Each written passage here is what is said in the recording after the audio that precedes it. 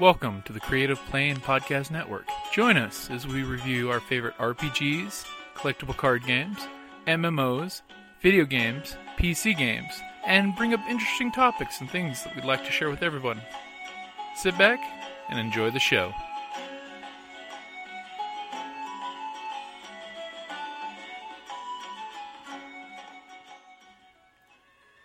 Hi, this is Kelly, aka Trixie from Ragnarok and Roll, a Scion to Ragnarok story, and Tilda Wimblewick from D&D Journey of the 5th Edition.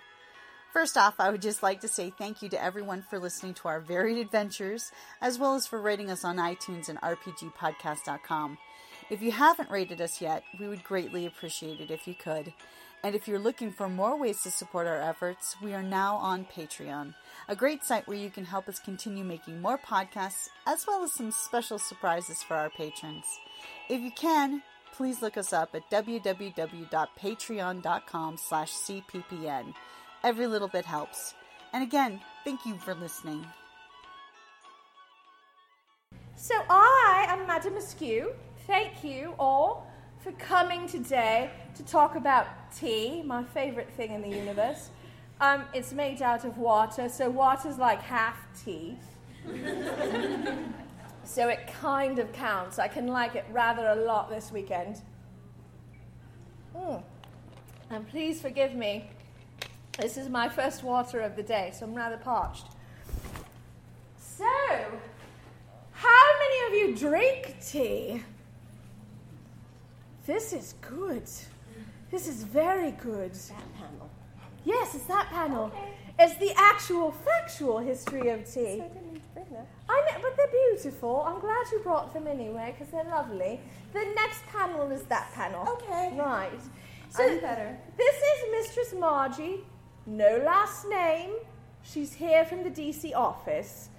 Slightly on loan to another individual. Are you just making reports to him, or... Why do you even ask? I don't know. I'm curious. I always want to know. She is curious. And she never tells me. But so far, the teaspoons remain sheathed, so all is well. Because you don't want her to unsheathe the teaspoons. I'm just going to... Unless there's tea. Well, right, that's fine. Would you like one of these? Look, a little fairy brought us water. I love that little Actually, she was like the Black Widow, so... Not very fairy-like, but really good at assassinating people. Why are you drinking the water then? That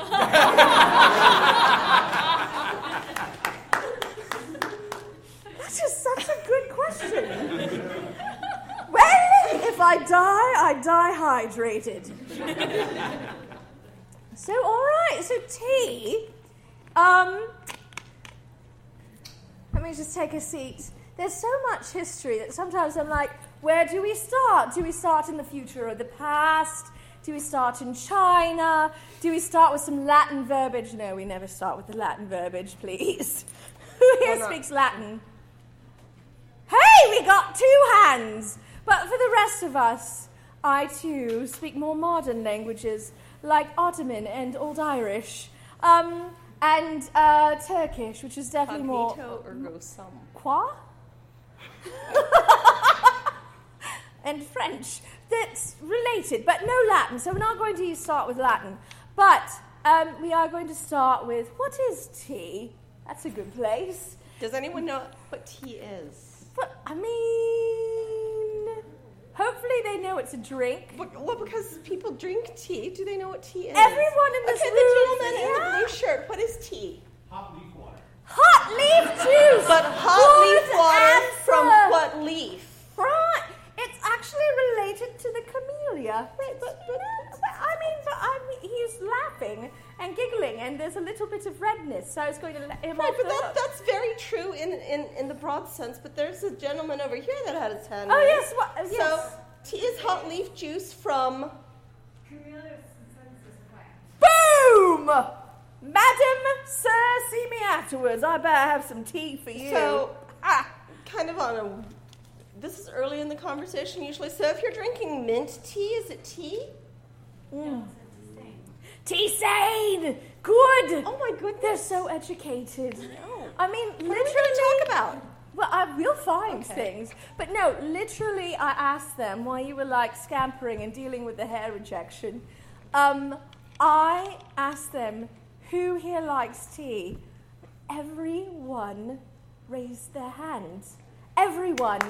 I know, right. Bravo. So we love tea. We drink a lot of it. In fact, I'm on a blood replacement program where I've replaced all of the blood in my body with Darjeeling. And it actually works really tremendously because I no longer age. Of course, if I stop drinking tea, it's very bad. That's what that is. Very bad. So I keep drinking the tea. But so I too love tea. Marjorie, you are a great fan of the tea. I do like tea. Cha. So tea comes originally from Asia and mostly from Southeast Asia. And some people will say, oh, it's from China. All the tea originates in China. And that's a good, rule of thumb. But actually, it's all of Southeast Asia along that strip that the tea plant grows wild.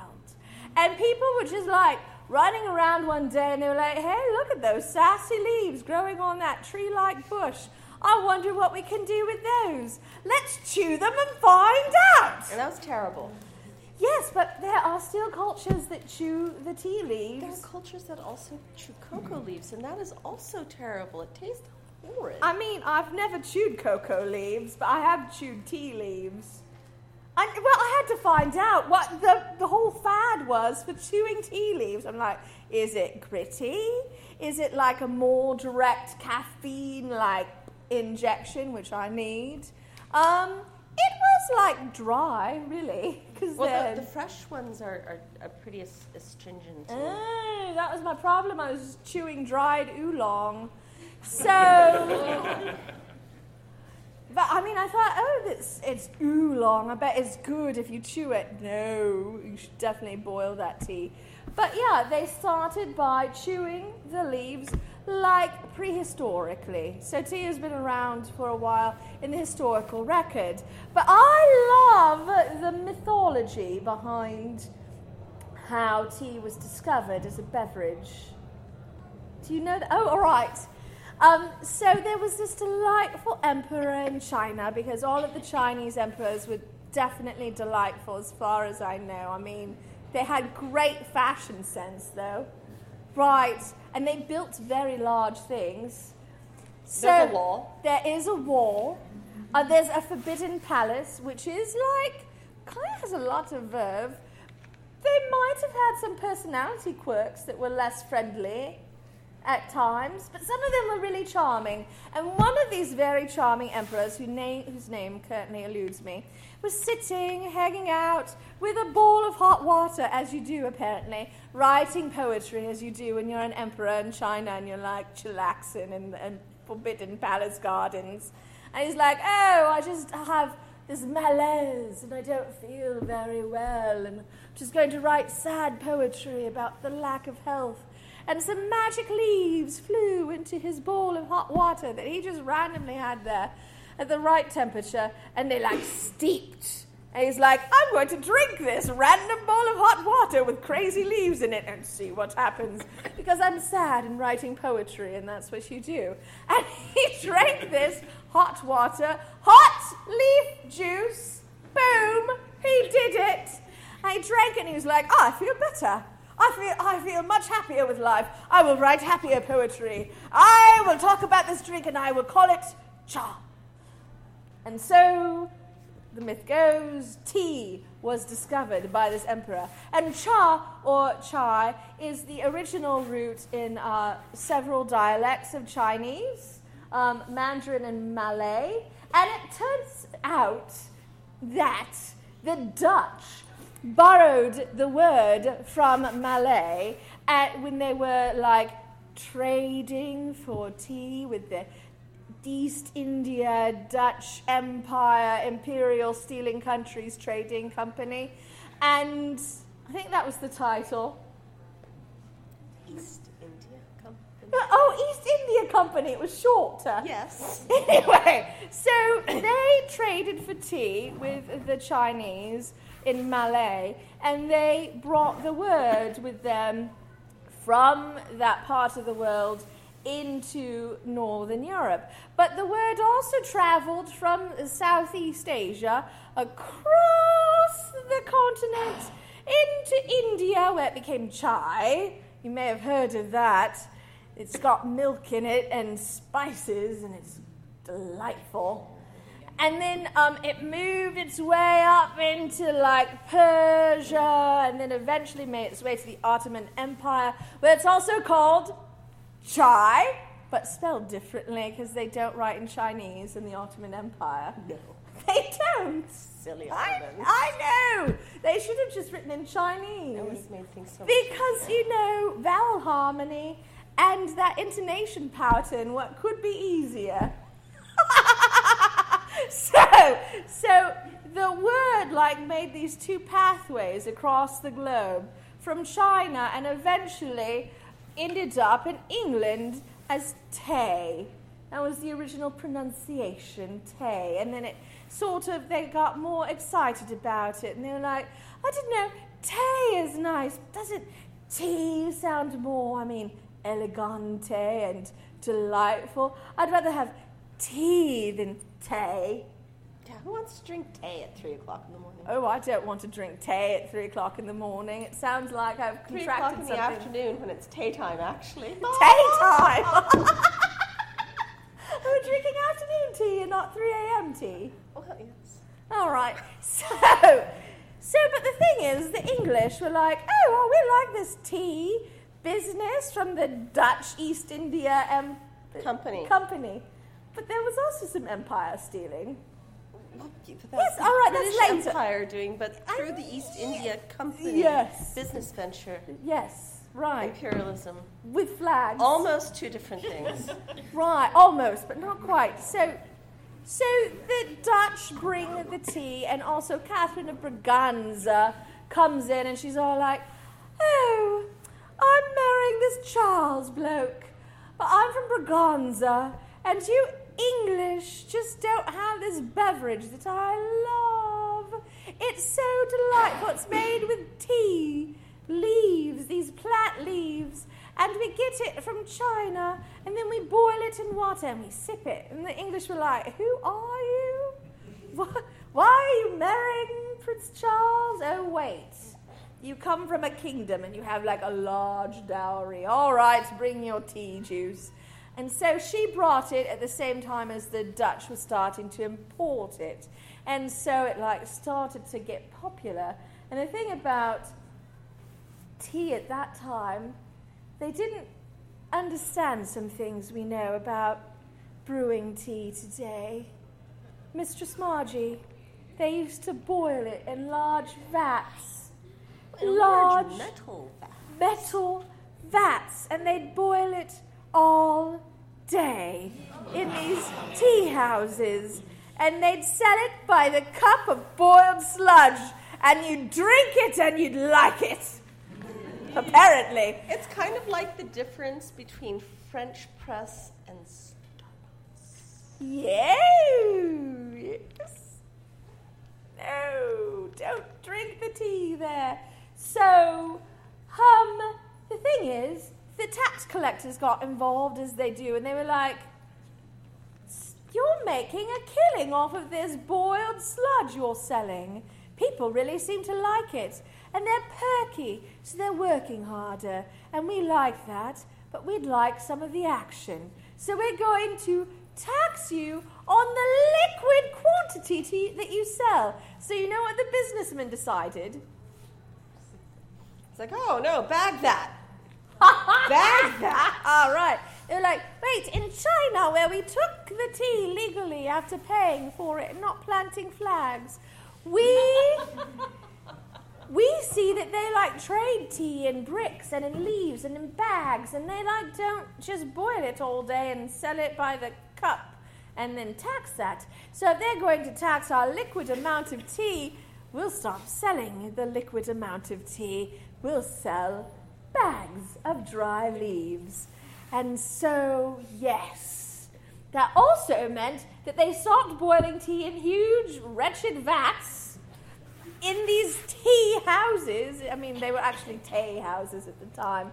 I mean, maybe that was the thing. When they got away from the, sludge in the tubs, they were like, maybe we should rebrand this. So we don't get taxed. Oh, no, we're not selling tea. We're selling tea. Totally different. It's not even a beverage. No, it's leaves. You chew them. Really. But tea started to take off. Catherine of Braganza brought it to England, and then some of the other ladies of leisure and Aristocracy. Aristocracy, thank you. I was about to really mangle that poor word. We don't even know where that was going, but there was some Probably the Ottoman Empire. That's right. Everything goes to the Ottoman Empire eventually. Because I like their trousers. They have nice trousers. They do. And I like the hats. The hats are fabulous in the Ottoman Empire. I was very sad about the hat reform. It's too bad. But the fezzes are nice, so it's all right. But anyway, so it started taking off. And all of these people were deeply concerned about the tea drinking and how it was going to ruin the youth and corrupt ladies everywhere with the evil tendencies of tea. Did you know that tea had evil tendencies? Right.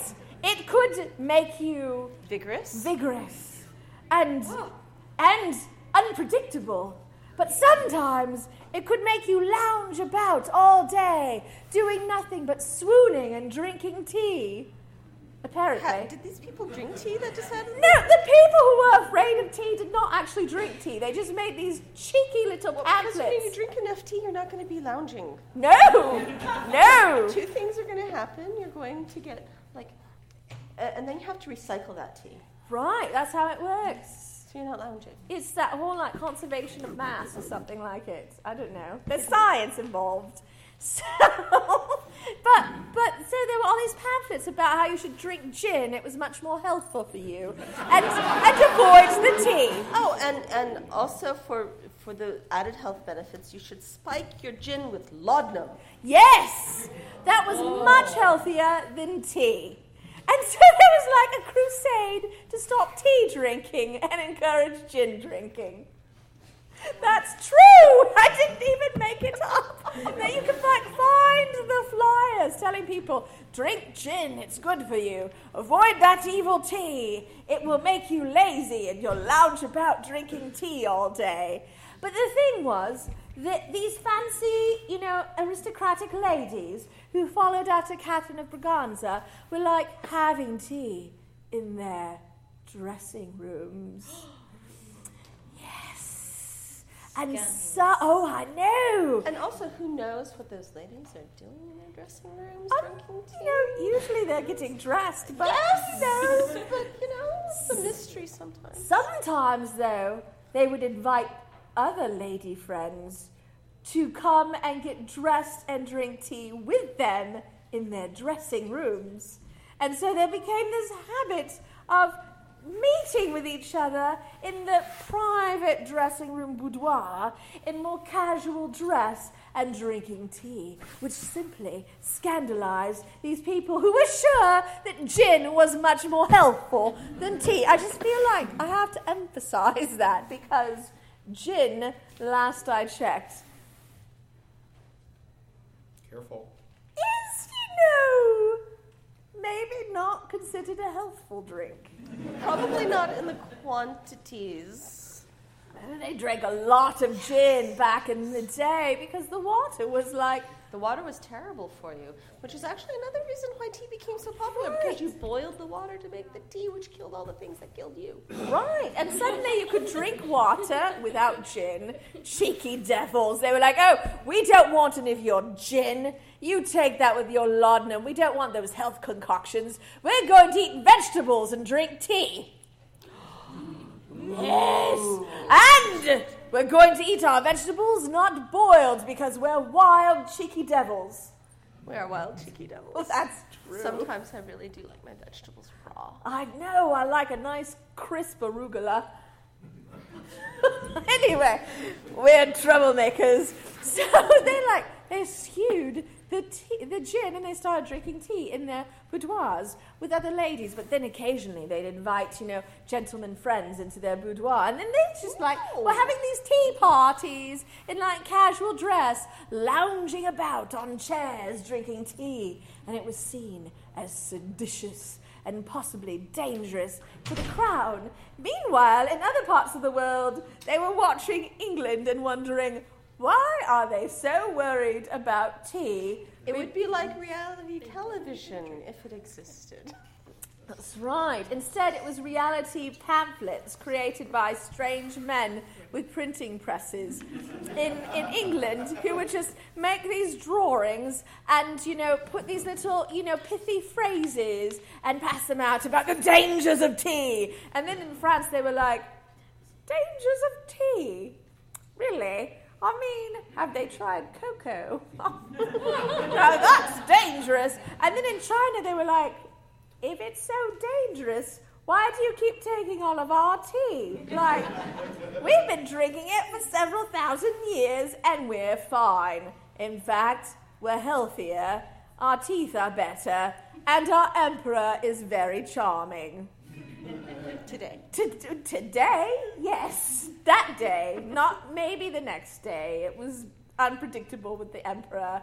Depended on the concubine, I think. So, anyway, so the rest of the world was drinking tea by whatever name they called it. But if you were an English imperialist, you refused to acknowledge that there were other words for things beyond your own. And so when you went abroad and someone was like, would you like some chai? You were like, I don't know what that is. I'd like tea. Boil it until it's dead.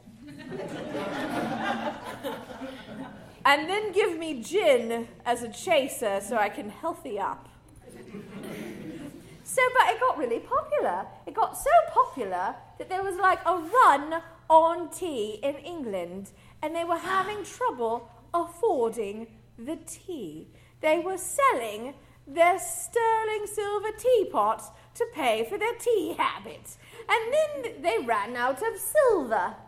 And what are you going to do? I mean, really, the English were beside themselves. Catherine of Braganza and these ladies in the boudoir had unleashed this unhealthy tea addiction on the entire country, and they needed a cup of tea. They could no longer call themselves Englishmen and women without their tea. So they did the only thing you can do. They went to the Dutch East Empire India Stealing. India Company. All right. 3 words. All right. Dutch East India Company. Company. Company. Not Empire Stealing. Empire All right. Company. Just company. Empire Stealing is in the subtext. Oh, it's the subtext. So anyway, they went to the Dutch East India Company and they made a deal with them. And they said, Dutch East India Company, as you do, in your most casual tone when you're an empire trying to strike a deal with Dutch traders. So, we like this beverage. It's called, we call it tea. We don't know what you call it, but it should always be called tea because we speak only English all the time here in England, and we can't acknowledge that other words might have preceded the one we choose. And so, we'd like you to acquire for us more tea. And so the Dutch were like, they sell it in China. And the English were like, yes, but you see, we've run out of silver. We can no longer pay for our tea there. The Dutch were like, we think you have a problem. And England was like, we don't have a problem. We can stop drinking the tea anytime we want to, but we don't want to do that because we're cheeky devils. So what happened was the Dutch were like, there's this other thing you could sell in China that is somewhat popular in that region, and some people will pay for it with tea.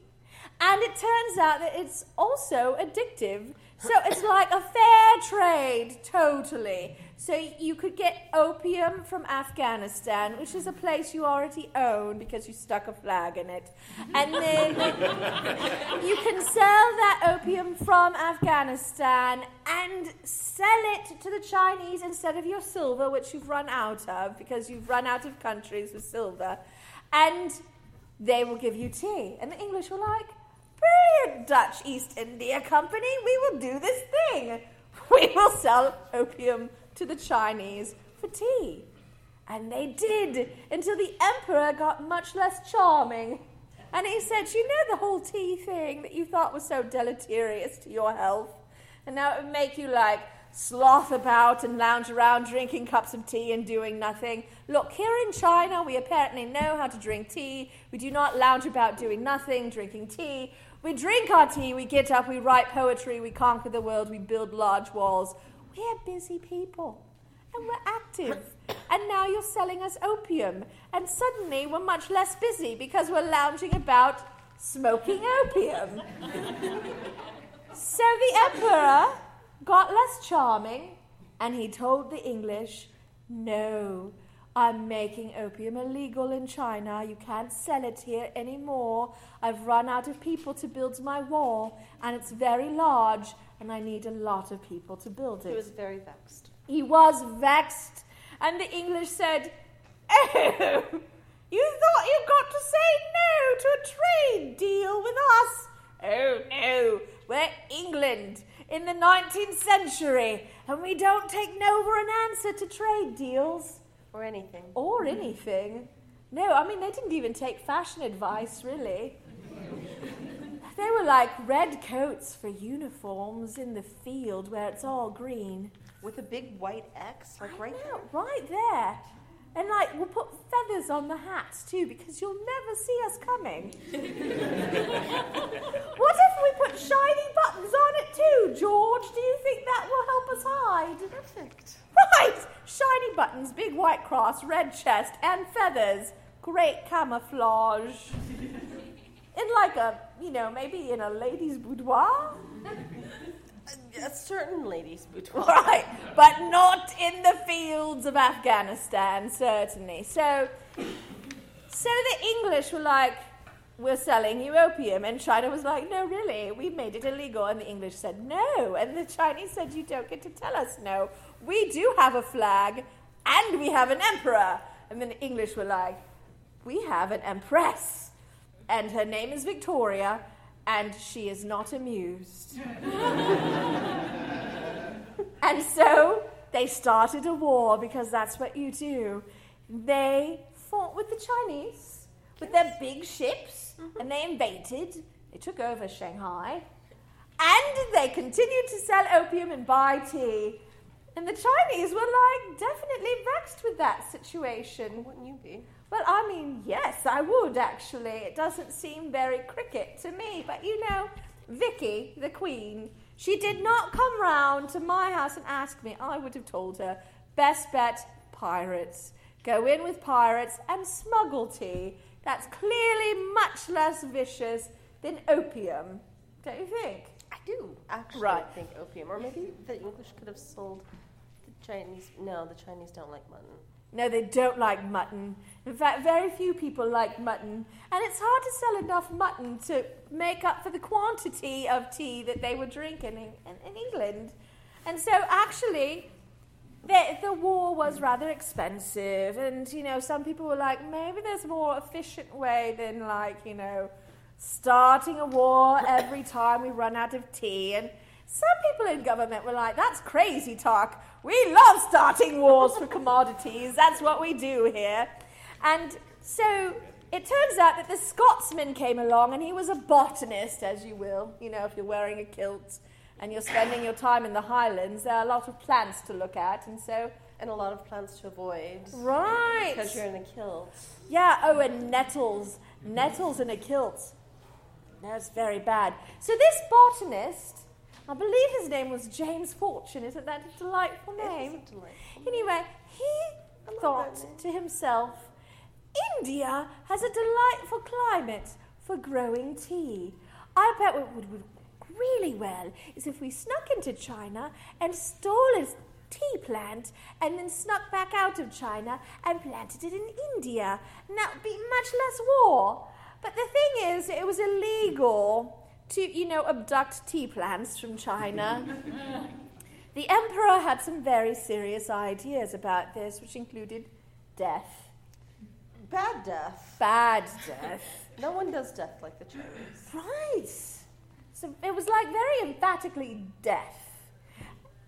In the way that only the Chinese emperor could come up with very creative. Bad death. Bad death. And so James Fortune snuck into China, as you do. Over tall mountains. Over the Himalayas with some Sherpas, because how else are you going to navigate the Himalayas? if you're from Scotland, you will get lost in the Hopefully you Himalayas. didn't wear clothes in the Himalayas. Right, and your kilt may not be the right garment for the Himalayas.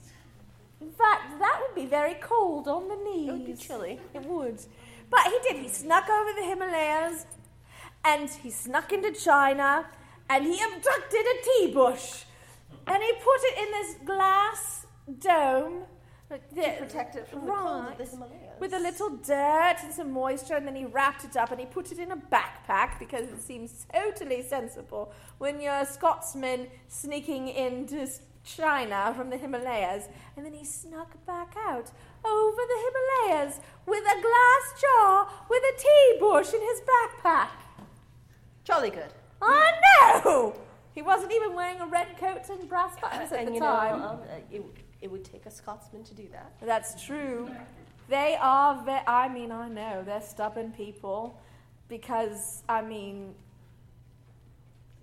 there's some connections there for me. So, he snuck in to India from the Himalayas, and he's all like, I've got this plant, I bet you've never seen this before. We're going to plant it and make so much money. Right, and of course the people there were like, never seen it before, and they drank their chai. And they're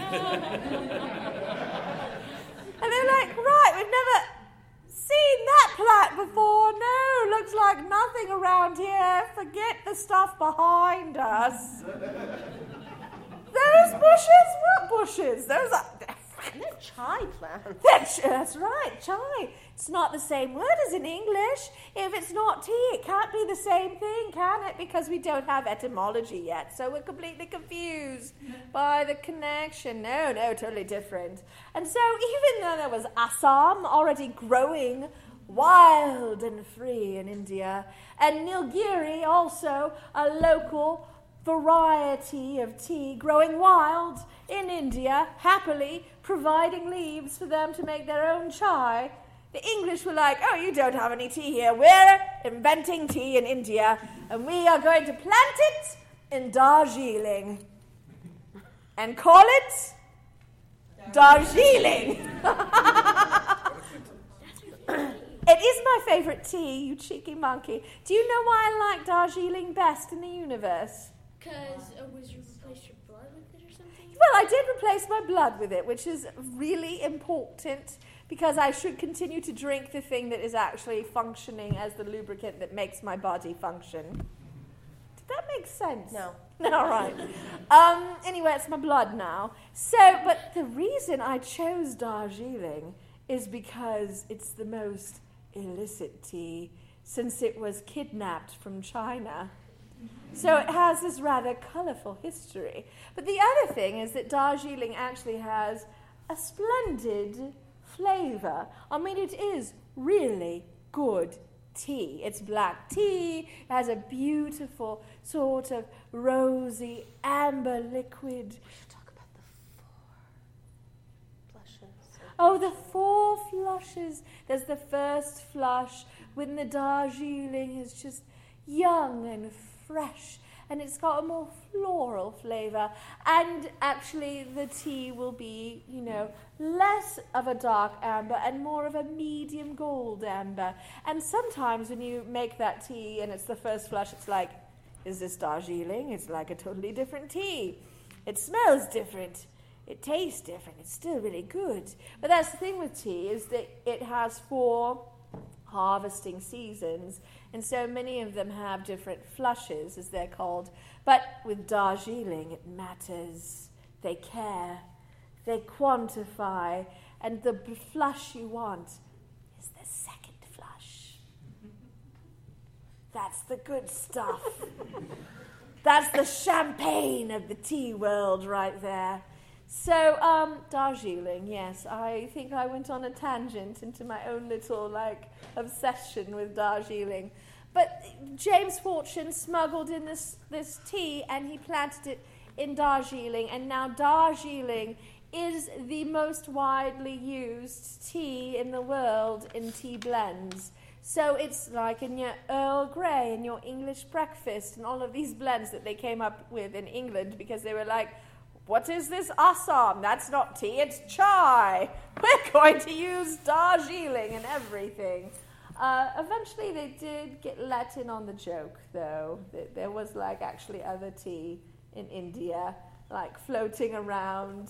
They sent some more botanists who were like, Mr. Fortune, I know you hiked over the Himalayas and that was very nice, and you risked your toes and almost lost a knee as you do in the Himalayas, but there was already tea here.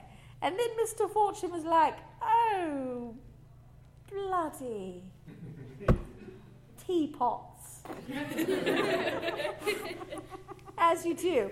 So, but, so the Indian, continent became the primary producer of tea for the British Empire, which worked out very well for Britain because they'd already set the Dutch East India Company to India to take India for their very own.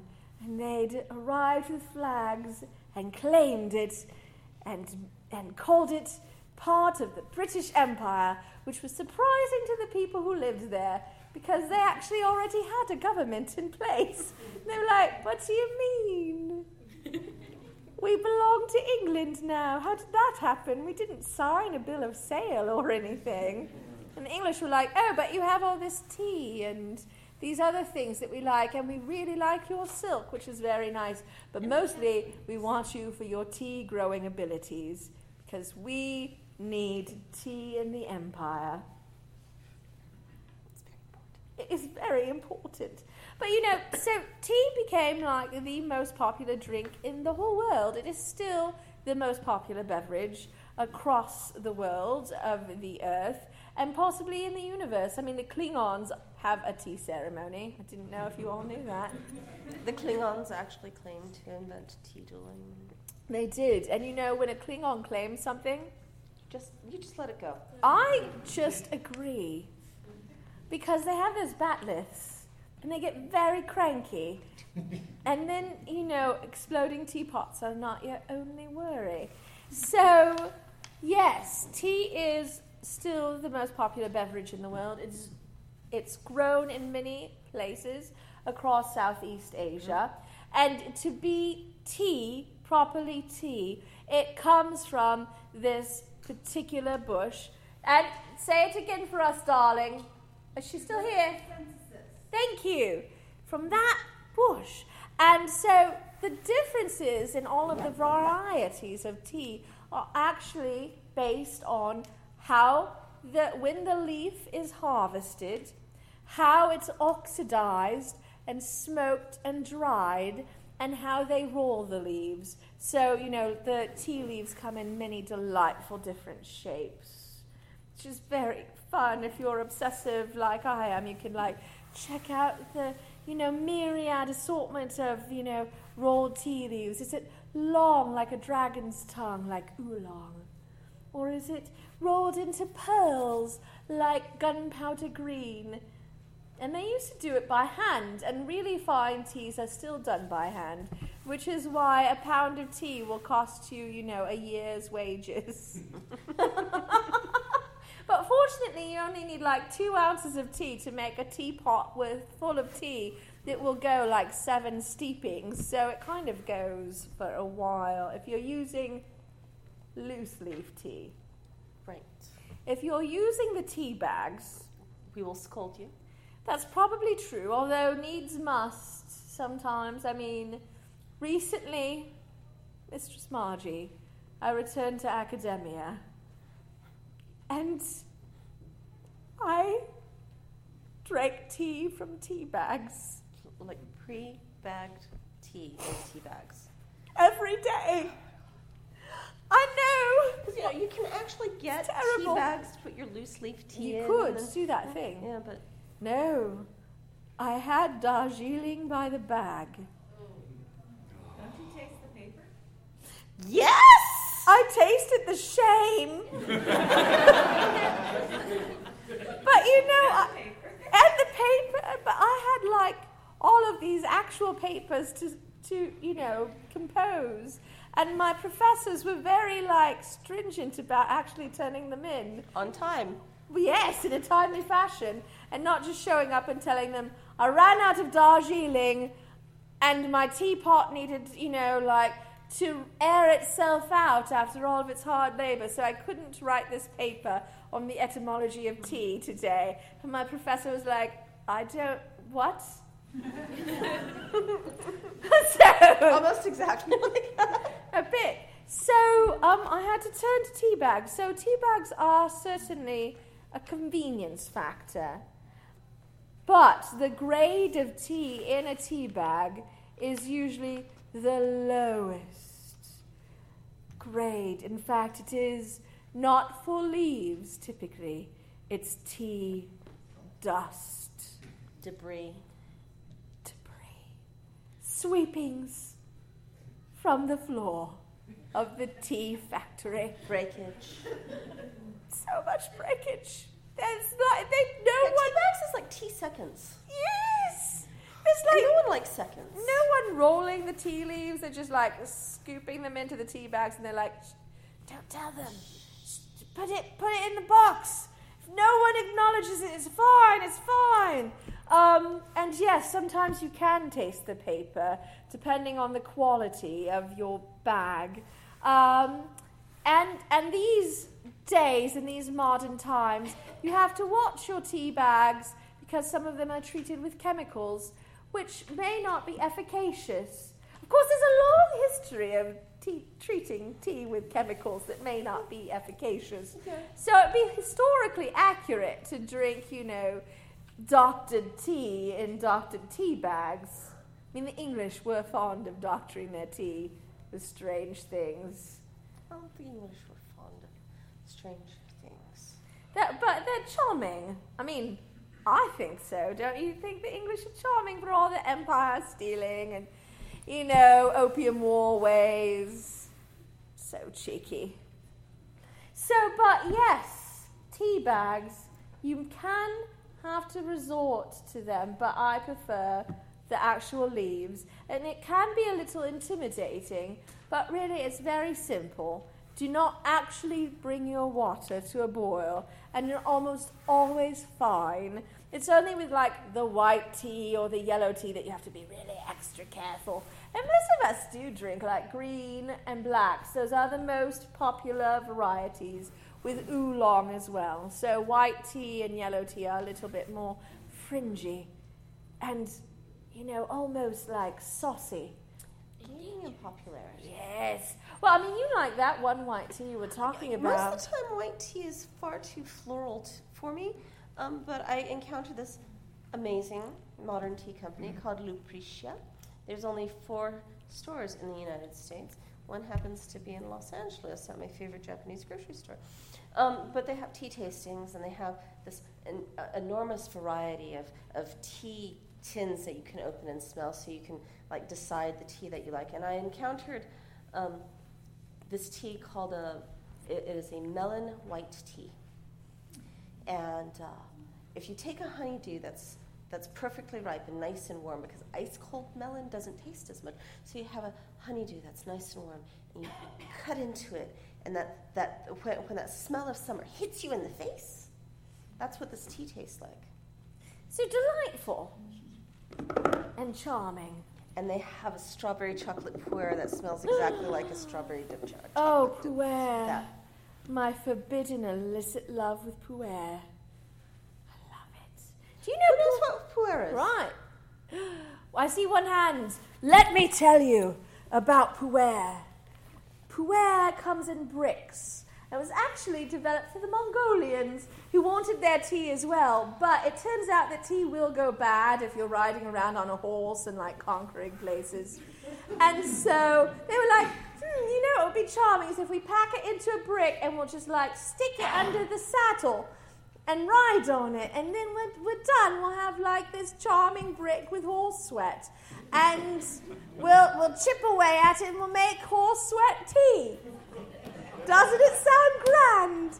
But the thing is, it like sort of fermented, and it took on this character that was earthy and rich in body. And then the Chinese were like, you know, we're not sure about the horse sweat part, but we can really like mimic some of those other qualities by packing the tea into bricks and fermenting it without horse sweat. And so they started doing this thing, and pu'er is considered to be like really a very fine tea in China. But depending on how it's packaged and when it's shipped, it can, when it's too young or not packaged the right way, have a kind of fishy odor. Or a little composty. Or like really musty, which I personally don't drink something that smells actually of mold.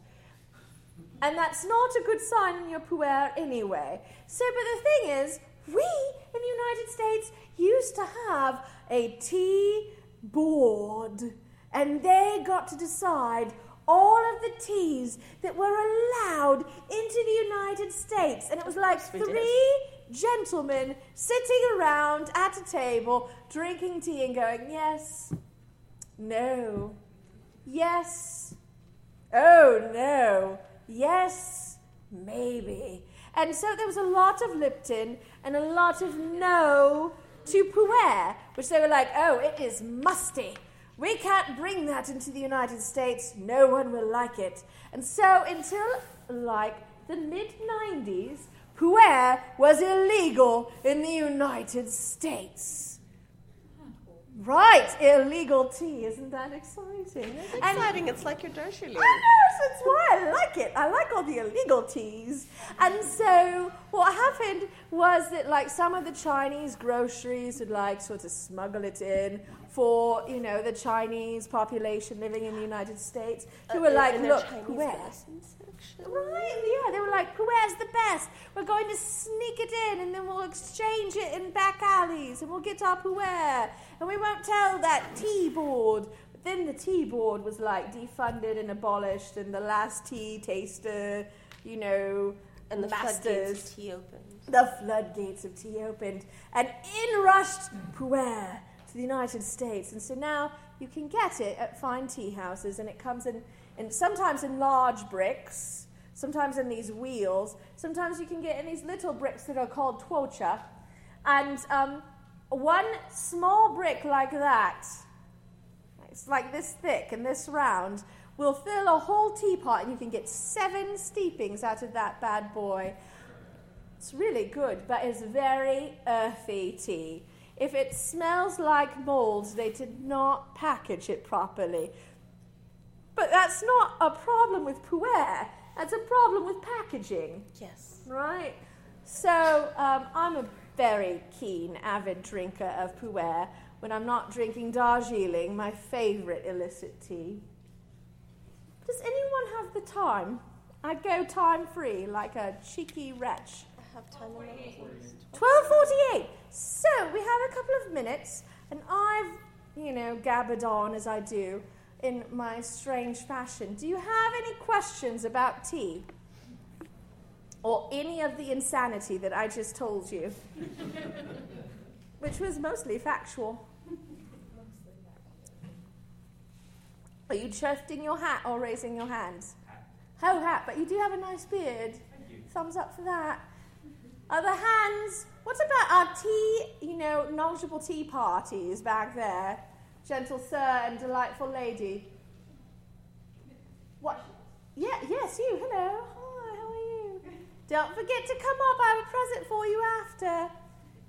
No, do you feel elucidated? Yes, dear sir. I was wondering about how do you feel about mixing chai with coffee? What kind of a monster are you? I'm only throwing out a hypothetical. Well, I mean, really. I make a fudge with coffee and chai. What kind of a monster are you? Asian. Mrs. Martin! Chai! I mean, the C word. Coffee. No, I don't mix coffee with anything. I'm like not pro coffee, but I mean, I suppose some people like that, hint of spicy piquancy that comes with some clove and some cardamom. Will cover up the flavor of that vile concoction called coffee. Yes, cheeky monkey. I have one. It's not really a question, more of a comment. Yes. I just want to say your hat is awesome. Oh, thank you. Love that. My little teacup on my head. I knew it was a teacup. You are thank you, cheeky monkey. You are lovely. I will never call you by anything else, Yeah, I mean it in the most affectionate way. And I do have to say that moniker will spread, and soon no one will call you anything other than Cheeky Monkey. But they will mean it with love. Because that's how we roll in the tea world. Yeah, thank you very much. Try. Tea dueling? No. Teapot racing? Compliment dueling? Yeah, I can't Puer? wait to- Puer! Oh, I wish I'd It brought sounds some. really interesting. But do you drink real tea? Do you like black tea or green tea? No, we drink herbal tea. They drink herbal tea, but we still like you because you're still charming. And tisanes have their place in the universe. They do. But I don't know what I'd do without my caffeine. Any other questions? Yes, madam. Okay, I was wondering how you felt about the new fad of cold tea. Cold tea. Cold brew tea. Oh, cold brew tea. I'm like, do you mean tea with ice? Because, Summer, Phoenix. I know it's summer in Phoenix, and sometimes you have to do what you have to do. See, I even succumb to the iced tea. But no, cold brew is totally a reasonable way to make tea. There's no reason not to. The thing is, you're just trying to impart the luxurious, decadent, and wonderful qualities of that most mighty leaf into your water. And since our water is generally not full of things that will kill us, although mine is questionable since the Black Widow did bring it to me, You're not dead yet. I'm not dead yet. It's not only a flesh wound. So, That was last convention. I know, my heavens. I haven't hurt myself yet this convention. Boom. Fist bump. Boom. No high-fiving. No high-fiving, we've learned.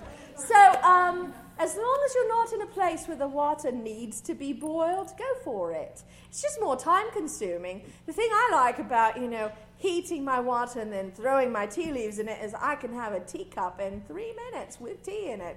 Yeah, cold brew takes sometimes hours. Right. Just a long time for someone like But me. you do get different flavor profiles depending on the temperature of the water that you steep your leaves in. The white teas need to be steeped at a much lower temperature than the black teas. But these are all very nuanced. And for, not to sound snobbish, but for the vast majority of the people out there, it's not going to make a difference to them if they hot brew or cold brew their tea, but there are very subtle flavor profile differences depending on the temperature of your water. Right, and it can be milder, which sometimes if you're worried about a heavy tannin flavor or it's more of a concern with coffee than tea, which has all that acid. And if you cold brew the coffee, then you will avoid some of the acidness. Oh, Acidity. yes, I know, but don't make me talk about the C word anymore. It was Okay. painful. I said a whole sentence with it 3 times. Yes, madam. Oh, I was listening to my hair, but I do have a question. Yeah, well, all right, there are 2 of you, so you and then you. Yes, go. You first. Oh, okay. What are your thoughts on Southern sweet tea? Because I had a friend who she came from England to live here with her husband, who she met in the military, and she was Did she tea, die? And she's all like, yeah, that's great. And she, Oh, did she die? I think she about murdered somebody. But we had a very long conversation. She's a vendor for the company that I work for, so this was over the phone when we're supposed to be working. But she's all like, I don't understand this thing they call sweet tea. So. Well, I mean, the thing is, sweet tea and tea in the South also has a long tradition.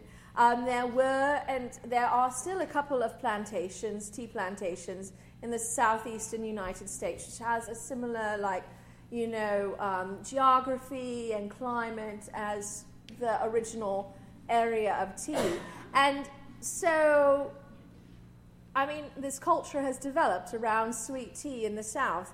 And if it's done well and you're prepared for it and you're not shocked, then it can be glorious, especially if it's July in, New Orleans and you're surrounded by the swamp and you're like, please, for the love of Tesla, bring me something to make this heat stop. And they bring you a sweet tea in a sweating glass and a side of beignets, then I say yes to that thing. But if you arrive suddenly from England and you're just like, oh, I'd like a cup of tea, and they show up with sweet tea and you're like, dear sweet baby Tesla, what have you done to me? Then, it's like not the best, right? So it's situational, right? Madam with the beautiful, hair.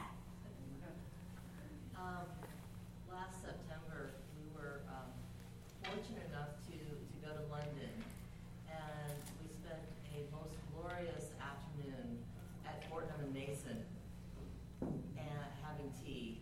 Well, that sounds like a good time. It was an excellent time, and that I think is the ultimate place to have tea. I know a lot of people think the Savoy is the place to go for tea, but I think Fortnum&Mason, they've been open for over 300 years. Then say yes. And they bring out the tea list, which is what, like 20 pages? Oh, goodness. How do you ever make a decision? It is really, really hard. Multiple people. I had a second flush Darjeeling. It was sublime. You had a tea that was grown in Cornwall. Oh. That was 80 pounds for 11 ounces. But I mean, they have to import the climate into Cornwall, don't they? So. Yeah, and I can't remember which one you had. You had a really unusual one too. We just all kind of picked some crazy ones. I mean, I went with the standard one because I knew. I was planning it for months. Which one am I going to have? Which Darjeeling?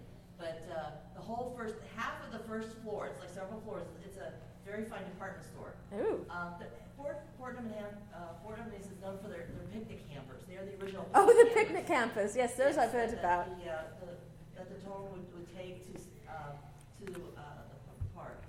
But half of the first floor is all tea. Every type of tea. All those, they don't do tea bags.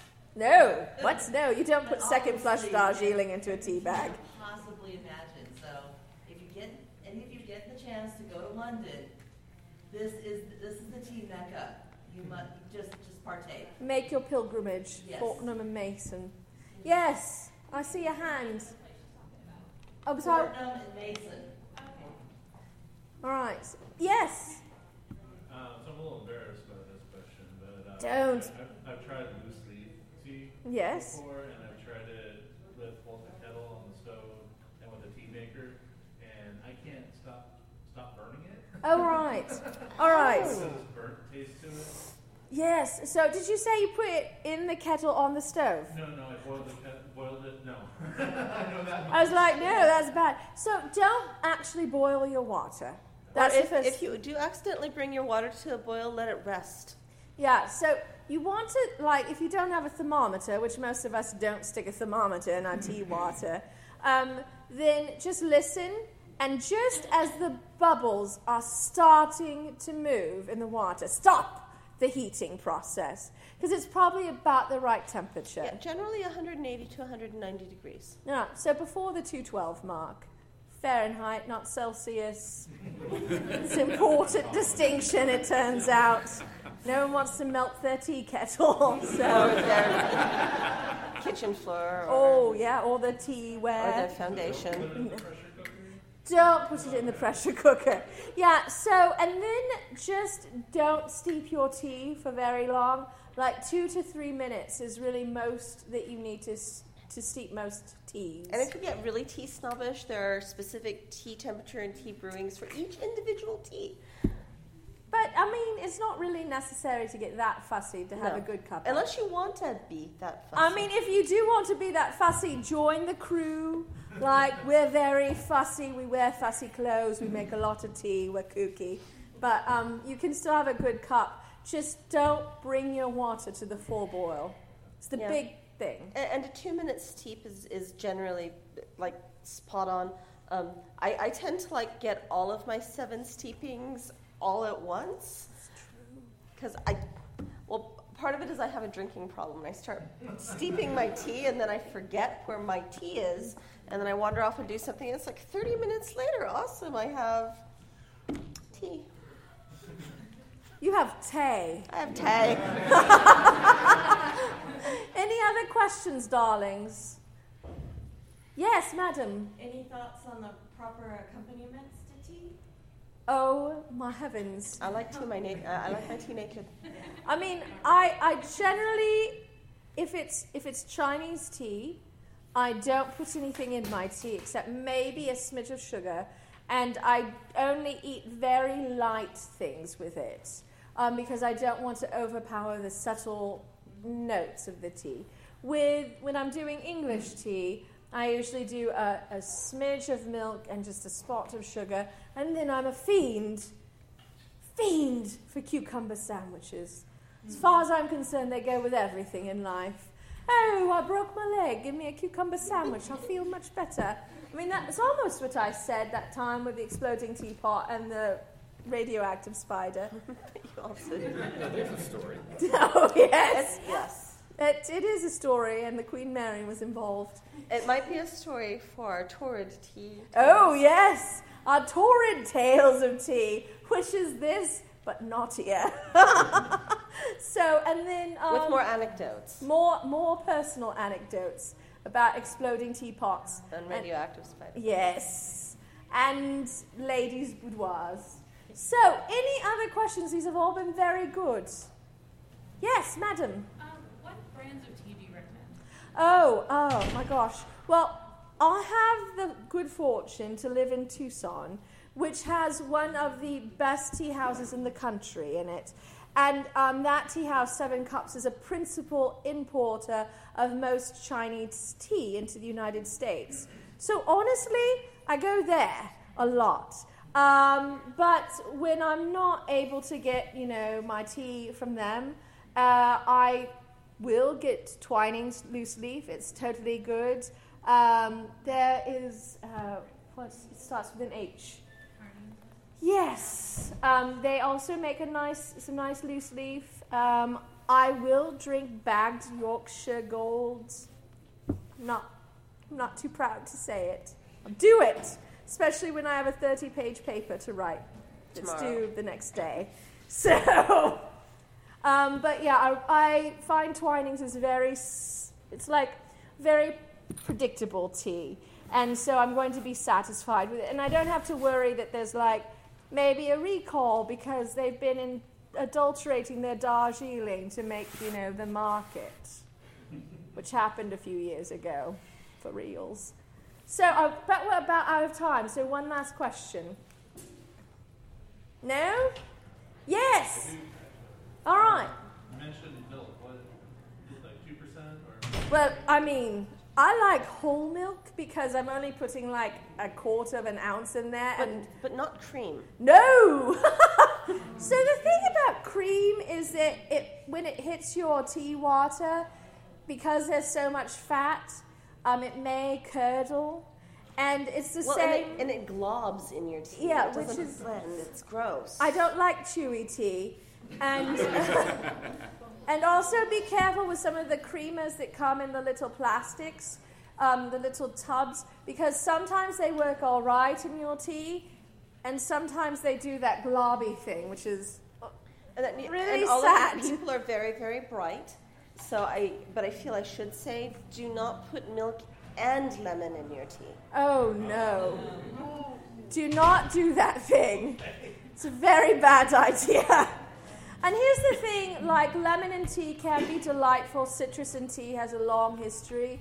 But if somebody brings you tea with lemon in it without your getting to choose, it means they're covering up bad tea. Do not let them do this to you. They're hiding their inferior tea by like, oh, it's got lemon in it. You can't taste the bitterness. Go. Or the dirt. Or the dirt. That's terrible. Ooh. So, I like to taste the tea before I doctor it anyway. Sort of like checking before salting. So, personal preference. All right. Are we out of time?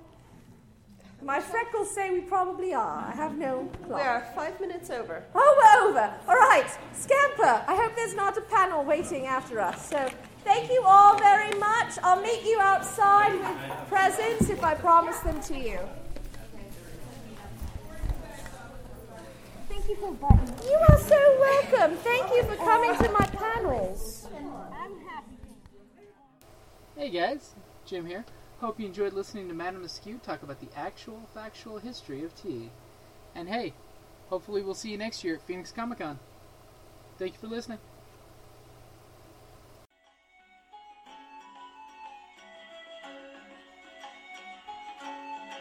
Thank you for listening to the Creative Play and Podcast Network. And feel free to enjoy our other shows, such as D&D Journey of the 5th Edition, and Scion Ragnarok and Roll, a Scion hero to Ragnarok story. Thank you for listening.